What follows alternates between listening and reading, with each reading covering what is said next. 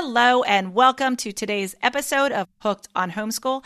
I'm really excited to share today's episode with Brad. He is the owner and creator of the website Taming the High Cost of College, where in today's episode, what we are really going to do is talk about, is college right for your child? When you should start preparing for college? Does your child want to go to college? We talk about everything college, yes to college, no to college, the fees of college, and everything you need to know if you have a child that wants to go to college and also doesn't want to go to college. We cover everything. So I'm so excited to share this episode with you. I think you're really going to learn a lot.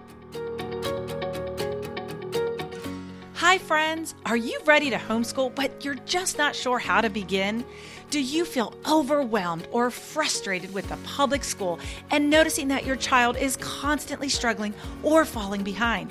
Are you ready to say goodbye to that hectic and stressful weekday schedule and embrace a completely different approach? Do you find that your child is exhausted from those long days at school, followed by hours of homework at night? And are you constantly experiencing stress and overwhelm as a result? I'm here to share some great news with you. There is a better way, and it's called homeschooling. Experience quiet and peaceful mornings again. How about instilling a sense of joy and excitement for learning in your child? Witness their true passions unfold as you go on this fulfilling journey together. Welcome to Hooked on Homeschool.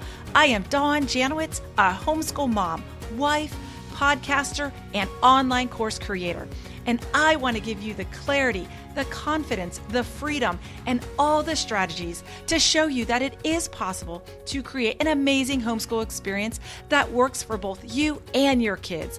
So come on, ladies, let's go from Hot Mess Express to fierce and fun, and let's get hooked on homeschool.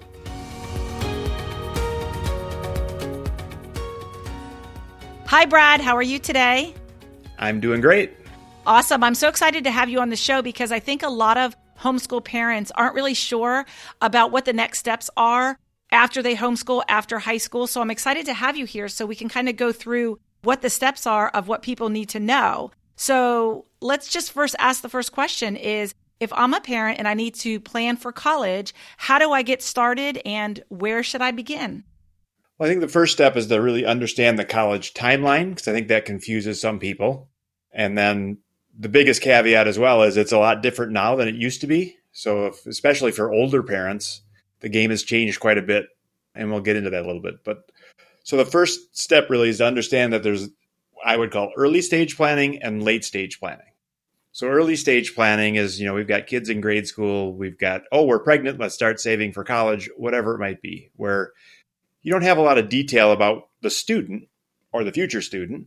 What you are thinking about is, should we prepare financially? Should we set up a savings plan? Should we put money away somehow?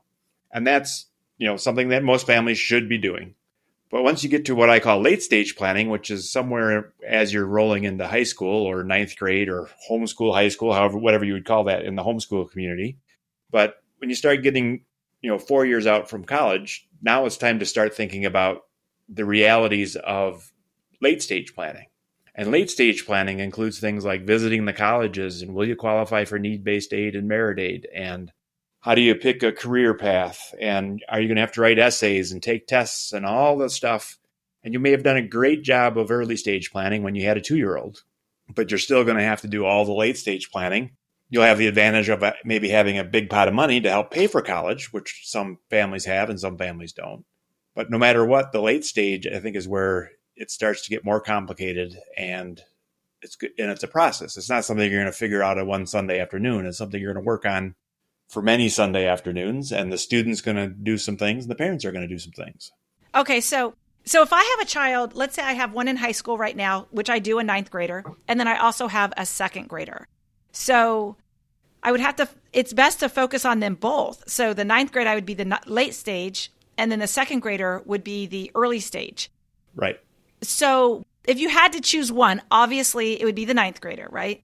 Right. But you could still get in at a lower cost for the younger child, right? So It's kind of good to know. So what does that look like? I guess parents who are listening might not really think about, because they're in ninth grade, you still got a few more years, but it gets worse. It's kind of like retirement. When you start looking at retirement when you're 50, it's a lot different when you're looking at retirement when you're 30. Absolutely. So I think we understand that concept, right? Yeah. Right. Exactly. You start thinking about things like, well, how are we going to be fair? Right. So if, most people don't want to go to their youngest and say, we didn't plan very well, so all the college money's gone. You don't get to go. Right. That's not a good plan. So the plan is, well, and I had a dad come to me a few years ago. He had a really sharp daughter, performing arts, was doing really well. She wanted to go to New York and study near Broadway. So she was looking at the Tisch Performing Arts at the NYU. And that's 80 some thousand a year to go to NYU now. Wow. What? Exactly. Now, and she was a bright student and did well, so she got some scholarships. So the net cost in his case was $35,000 a year. A year. Now, and this was his whole oldest of four, so he started thinking about that and going, well, 35,000 times 4 years is 140,000 times 4 kids is, oh wow, that's a lot of money. So he was trying to figure out, can I afford to do it? And he had a strong career. He was an engineering manager or something. He was earning a good living, and his mom was working as well. So we figured out that they could afford to do it. It turned out that, he was on track to retire at 60, 62. But if he spent a lot of money on college, it might delay it to 64 or 65. So, so he decided it was worth spending the money. I think that's where a lot of families kind of reside is, some families, we got to find the lowest way to get this done, whatever it might be. But there's some families that have a little bit of cushion and where they can say, we could spend a little more if we want to. But with homeschool moms, we're typically one income because one of the parents stay home. So do you have like a number amount, like what it would be if someone was in second grade versus ninth grade? Is it like 100 a month? Is it 300 a month? How does that work? Right. Well, so the average state school costs $27,000 a year. Okay. Wow. So $100,000 for an education. Correct. And now that's tuition, room and board, books, fees, beer and pizza. It's the whole on-campus experience. So a lot of families are going to say, well, we could go to the local community college for $6,000 a year and live at home or live in an apartment with friends or whatever. And kids don't eat beer and pizza now. They want martinis and sushi, just to let you know. That may be true. Yes. So, but that's kind of the process, right? That there are low-cost options. Right now, less than half of college students are what we think of as a college student, right? Someone that rolled out of high school and went on to college and is living in that 4-year, living on campus, 4-year degree type of college student. That's less than half of college students, right? The other half are adult learners. They're kids that are commuting. They're all different, a big mix of different options.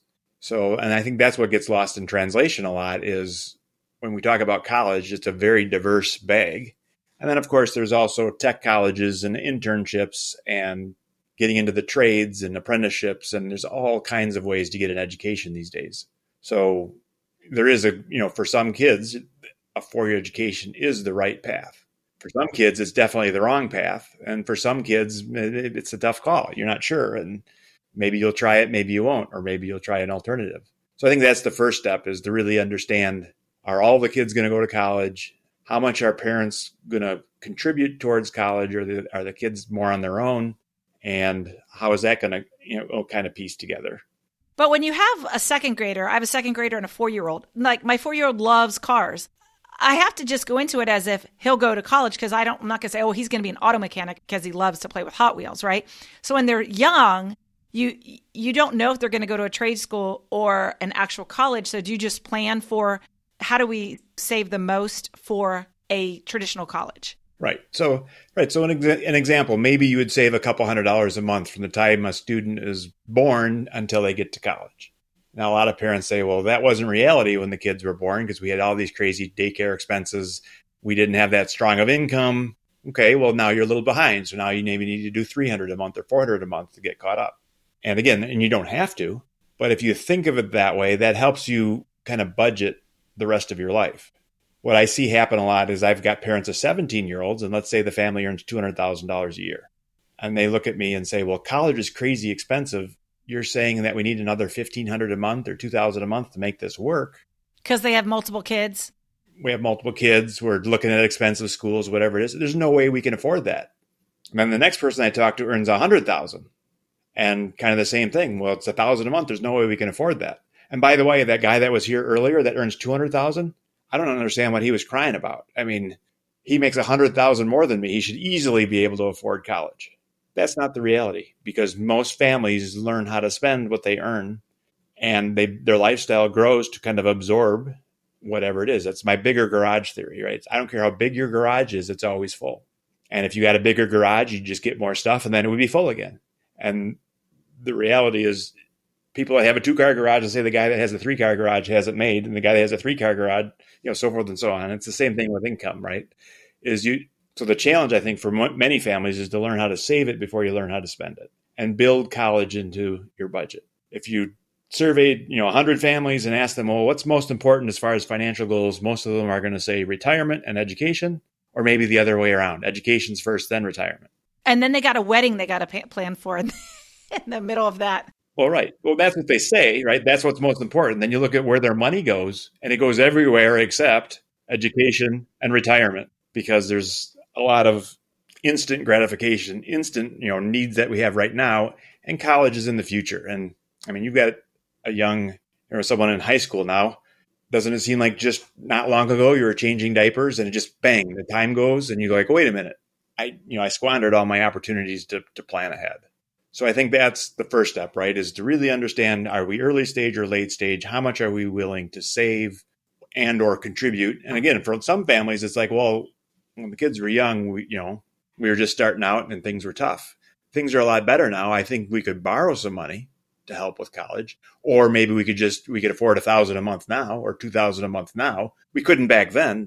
We could afford a couple hundred back then, but now we've got something to work with. So there's no magic here. You actually have to save. Right. Well, no, you don't have to save. You can pay back the loans. That's what I'm saying. Is some families say we've saved nothing, but we're going to borrow $50,000 as parents.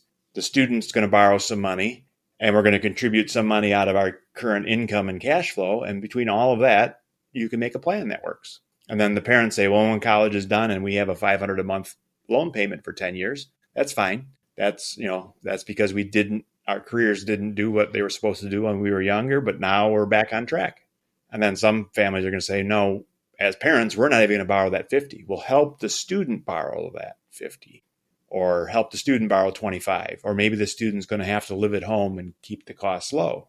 If you're giving up the lake home to pay crazy amounts of money for college, that's your choice, right? You've got the money, you can spend it how you like. But if you're putting yourself into the poorhouse or destroying your retirement because you're paying crazy amounts of money for college, that's a different challenge.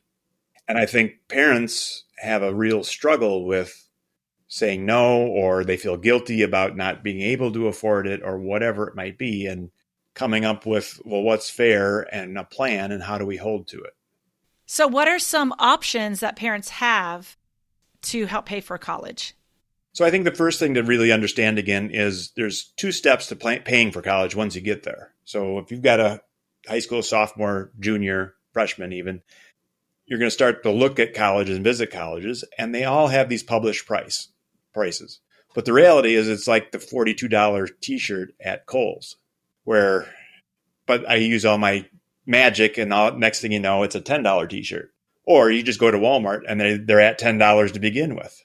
It's kind of that same system where we're challenged with college, that a lot of colleges list at $60,000 or $80,000 a year, but their net price is not that, because you get scholarships and grants and help of various sorts from the college, from the government, etc. Your net cost could be substantially lower. So like I mentioned, the average public school is $27,000, and state schools are not very generous. The average benefit is about $8,000. So your average net cost is $19,000. The average private school is $57,000, but their average award is $27,000. So their net cost comes down a lot. And for some families, you can get enough aid where the private school is actually a lower cost option. Stanford just put out a press release again this year saying that all families whose income is under $100,000, college will be free at Stanford. So tuition and room and board will be $0. Wow, that's pretty cool. Right. And if your income's under $150,000, then tuition will be $0, and you may have to pay some of the room and board. So that sounds great. Now, the challenge, of course, is you need to have a student that can get accepted to Stanford, which is no small feat. Yeah, if they're going to give that scholarship, they're going to make sure that student is extremely intelligent, right? Right, exactly. Right. Stanford's very competitive. It's like the Ivies, and there's many colleges out there that are extremely competitive. And if you can get in, a lot of times the money will fall into place. So that's another thing. So if your child does really well and wants to get into Ivy League schools and you have like no money, if they're smart enough and intelligent enough and do what they need to do, they'll get in those. They can get the scholarships to get in. That's pretty interesting to know. Absolutely. The top schools are, they've got billions in endowments and finances. Money is never a problem at the top schools. They will, if you need it, they will give it to you. So that, again, Stanford says if you can get in and you don't have your income's under 100,000, we will just pay for it all. That's not the issue. But then you've got to be able to get in. So, and there's very similar systems in many states around the flagship state school or the local state schools, again, where if your income is at these lines, then you get these benefits. They're actually changing how the FAFSA works. So right now, the FAFSA is undergoing a change where what we fill out this fall is different than what we did last fall. So go ahead and explain what the FAFSA is. So the FAFSA is the free application for federal student aid. So it's the application that all families are going to fill out when you start getting into the college. So you fill this out typically in the fall of your senior year, and you use taxes from the previous year. So if you have a 2028 graduate, let's say, you're going to fill it out in 2027 using 2026 taxes. Gotcha. Okay. Now, with the new FAFSA rules, if, and homeschools tend to have large families. So if you have a large family and your AGI is below a number, and say it's 70,000 for family of 4 kids and 2 adults. So right now it's about 70,000. So if your income is below 70,000 on your taxes, then you automatically qualify for the maximum Pell Grant. Now, and you don't have to report your assets. And there's all kinds of, what I say is the magic happens if you can stay under that line. Now, this is new, so most people aren't even aware that this whole process exists, where stay under this line, the magic happens, and you don't have to report your assets, you qualify for a maximum Pell Grant. Now, how the colleges are going to treat it is still up in the air because this is new to them too, so we don't know. They haven't told us exactly how the process is going to work. But just being aware that there's things that you can do. Now, the challenge, of course, is if you have a graduate in 2028, it's based on 2026 taxes, which is actually the taxes that start your sophomore year and end your junior year. So if you have a high school freshman right now. I think my son's graduation is 2027.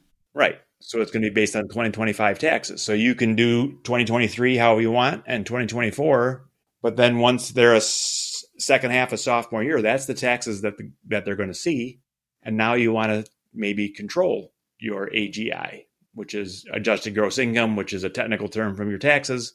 And all of a sudden now, do you want to learn all this and figure it out and make sure you do it well? Or do you want to outsource this? But I think there's a lot of opportunity where families can maximize the aid that they receive so that their net cost is as low as possible.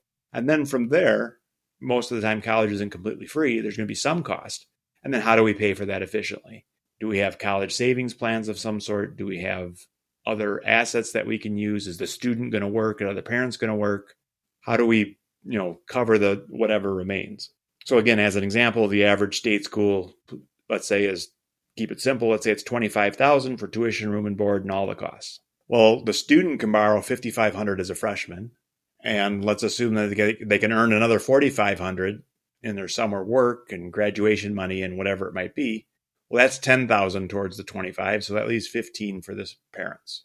Now, parents whose income is $100,000 plus, there's a good chance that due to need-based aid is going to say you can afford that $15, so they're not going to provide additional aid.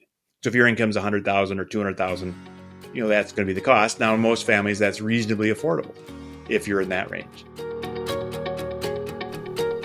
Hi, friends.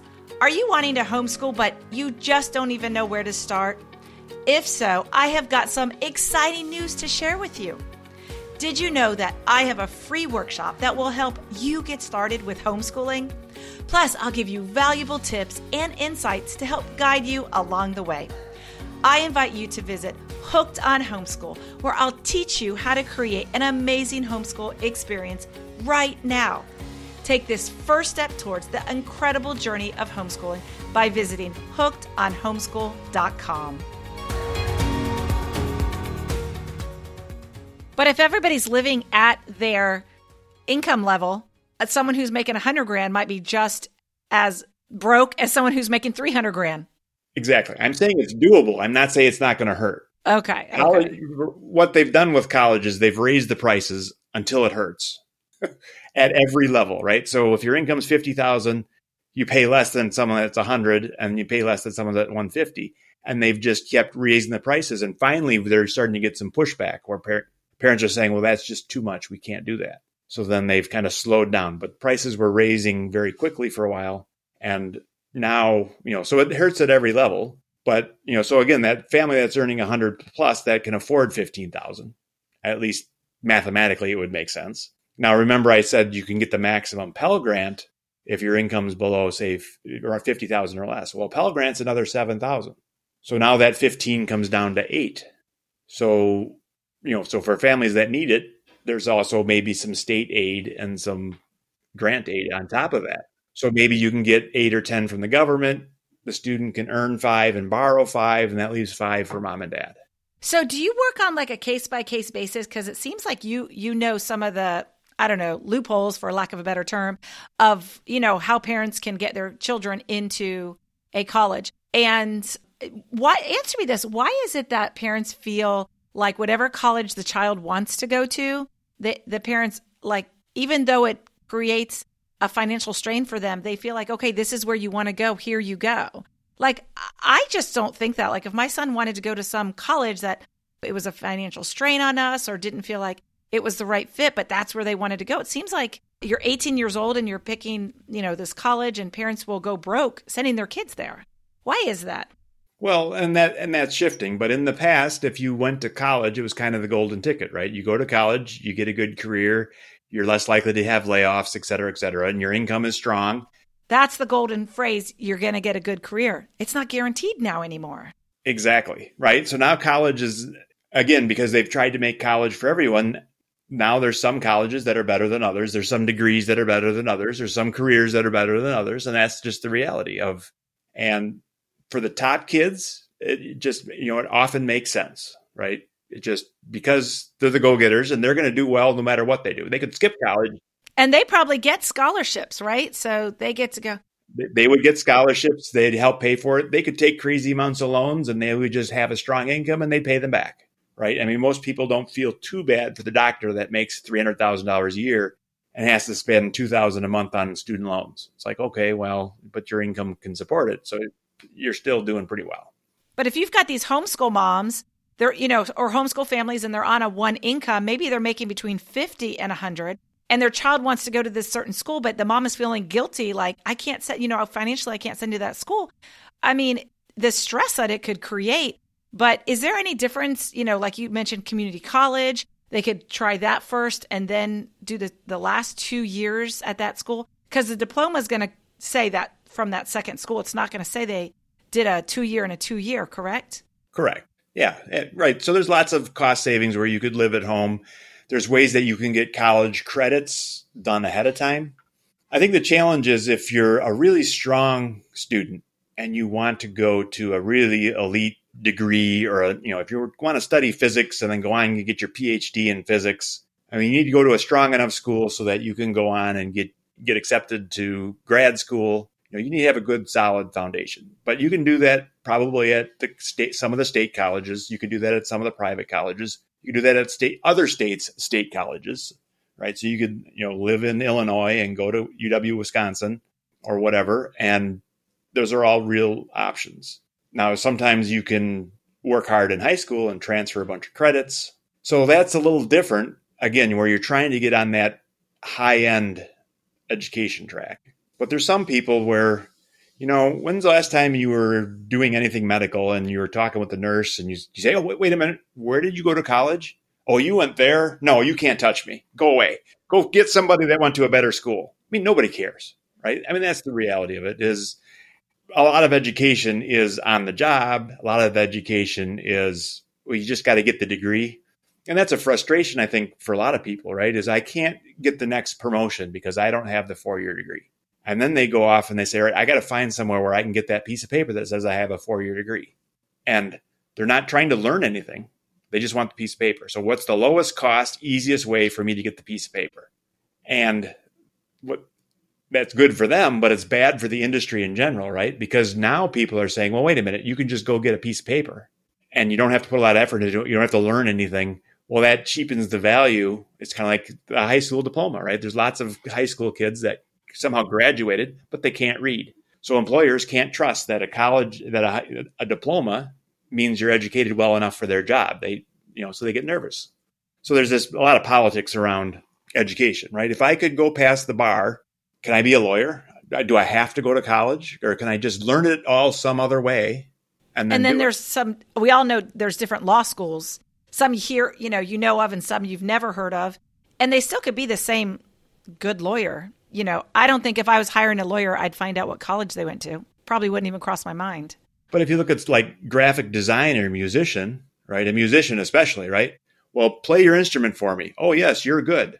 You're hired. Versus, do they care that you went to this school or that school to learn it? Or you just practiced a lot on your own? Or, so the school of hard knocks is often legitimate, but sometimes it's not legitimate because you need the stupid piece of paper. So there's that, so there's this ongoing. On the other hand, do we want to have, doctors and lawyers that never went to college and they just hang their shingle and say, I'm a doctor now? So we got to find that balance in that society as in general. But because of that, it trickles into, college planning. Well, if I go get a piece of paper from a college that nobody's ever heard of, and I didn't have to work real hard to get it, is it going to have a lot of value? And that's the challenge, right? Where, again, some degrees, and the other, piece of it is college education is sometimes job training, right? If you go study nursing, you're going to learn how to be a nurse, and then you're really only qualified to be a nurse, right? You're not going to go on and do other things. I mean, you could, but not because of the education. Elementary ed is the same way. And there's a very strong correlation. If you want to be a teacher, you got to get this degree. And if you get this degree, you're going to be a teacher. Whereas what if you wanted to sell MRI machines or launch a business that does lawn care? Well, what degree do you need for that? Or no degree at all, right? You don't necessarily need a degree for some of these things. And I think that's where a lot of planning would start with, well, here's my goals. Here's where I want to go. What are the viable paths? Does school have to be on that path? Is there a way around it? And then maybe you also say, but school might be the easier path, or the path that's the student really wants to take. But there's a difference between easy path and a happy path. And I think in our society, parents push their kids to go to college. I mean, I'm 49. Everyone that I know, not everyone, obviously, but they're not doing what they went to college for. And it's funny because I actually became a nurse, and I'm a nurse. I still have my license, but I have not practiced since '05. And I would never go back to nursing because I don't know it anymore. I mean, I would not do good in it. Someone would get sick. I have no clue how to do nursing anymore. However, I still do my CEs every 2 years. Why not? I still have my license. Why not? And who knows? But it's kind of like the fact that how do we know what we love to do? When you're 18, right? And your parents want you to go to college, it's what you do. You don't know what you want to do, so the college labels you as undecided. But what if you knew what you wanted to do? What if you knew you loved cars and you wanted to be one of those people who worked on the cars, on NASCAR cars, right? Like you just wanted to find a NASCAR driver and be one of the mechanics to be on there. Well, the first thing you do, maybe go to North Carolina and find a race car driver and get on the job training. You don't need any college for that. So what do you tell parents who are like, what do we do? My son says they don't want to go to college, but we feel like they should, or they have such a specific thing they want to do. I mean, it's all over the map on what we should do. 10 years ago, your child just went to college. There was kind of no question to ask. But now people are asking those questions because they're not trusting colleges. It's so expensive. They don't want to pay for them. They're like, you could go to college, you could get out of college and become something completely opposite of what you went to college for because now you decided that's not what you wanted to do. My goodness, there are so many ifs, ands, or buts. What do we do? Brad, you have to have all the answers for us. I do not, unfortunately.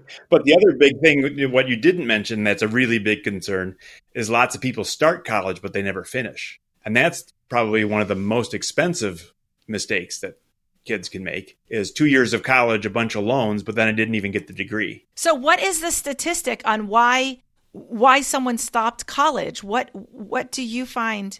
What have you heard? Why is that? I mean, and again, I don't know that they've solved it or truly understand. I think part of it is it's not a good fit. So kids that, again, in the past, when I went to college many, many years ago, it wasn't unusual to run into somebody that says, I've been working on this degree and then I switched majors and I'm on my fourth major. I've been here 4 years so far. I've got another 3 to go.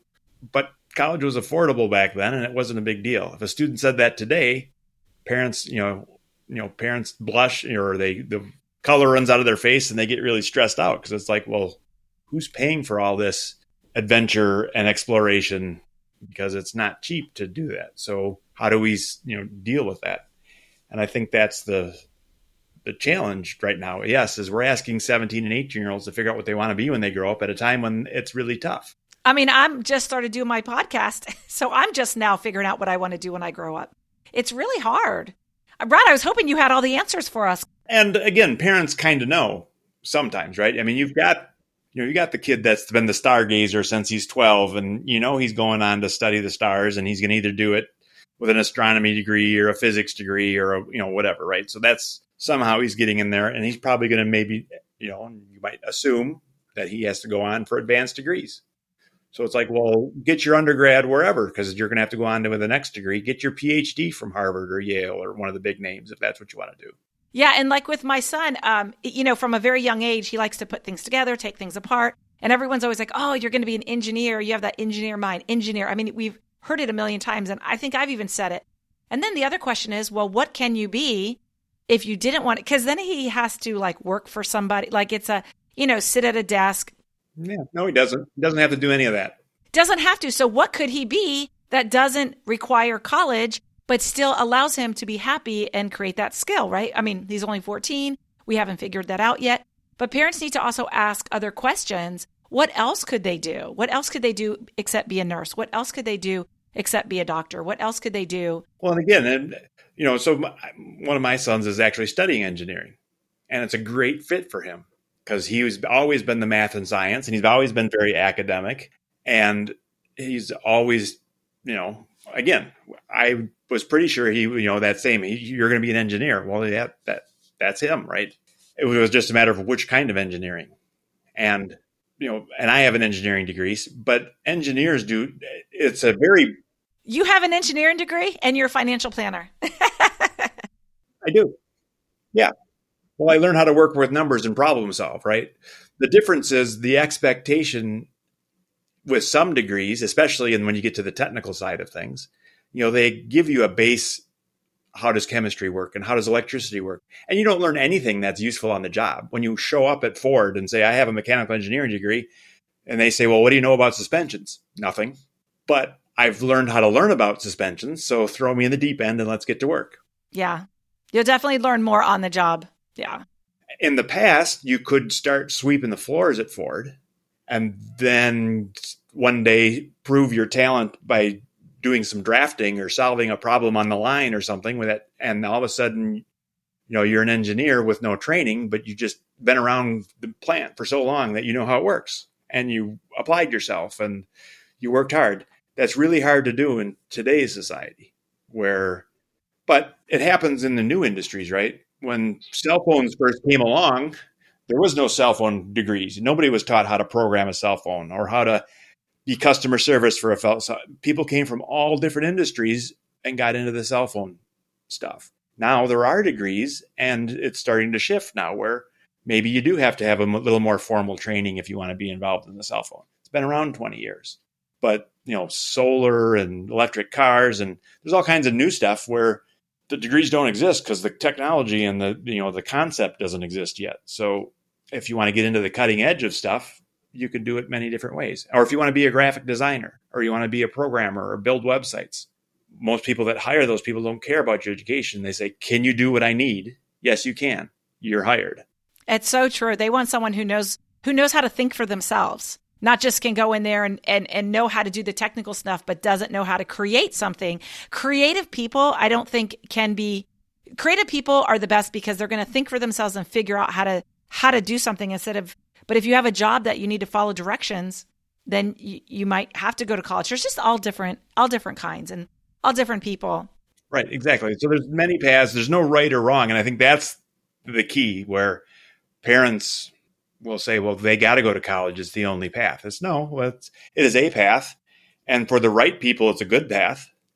But I think when it's not the right path, I think that's when problems really, that's when after 2 years, they're back home and they've flunked out or just dropped out for whatever reason.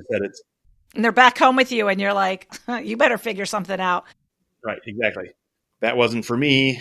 And, gap years aren't wrong. Lots of families and, there's certain countries where, you have to take a gap year because you have to do your military service, or you have to, in certain situations where lots of people are doing gap years. And there's been studies on, the kids that take gap years with intention, it is perfectly fine. I think. And people have to think of a gap year not as delaying college, but really honing in and figuring out what that child wants to do. And it could really set a great trajectory for the child's future path, instead of looking at it as it's delaying college, because it actually could be something very, very good for them, unless they know exactly what they want to do and want to be. So, Brad, thank you so much for being on my show. I really appreciate it. I think a lot of parents got a lot of good things about what they should do. And how did someone get in contact with you? I'll also have it down in the show notes. But how are ways someone can talk to you if they have questions? And you also have some courses on your website, and you've got a lot of great information. I'd love to share that with everybody. Yeah, so everything is at tamingthehighcostofcollege.com. So I have a podcast. I've got a free email newsletter. I've got some free courses and resources, and Cost of Colleges by state, where you can go, it's a great resource that you can look up what it costs. And if you're just starting, you want to see some of the numbers in your state based on various incomes. And so again, lots of free resources, and my phone number is there on the website if you want to reach out and call me, or just schedule an appointment if you have questions. But yeah, tamingthehighcostofcollege.com. And it's a great place to start for everything. Yeah, it sounds like a lot of great stuff on there. I actually went on your website and you've got a lot of good stuff. So thank you so much for being on the show. Thank you. You're welcome. Hi, friend. Before you go, I want to thank you for listening. And if you found this podcast helpful, I would truly be grateful if you could just take a moment and leave me a 5-star review. Your review will help me improve and reach more listeners who could benefit from homeschooling. Until next time, keep exploring and discovering new ways to make your homeschooling a fun and enjoyable experience. Happy homeschooling!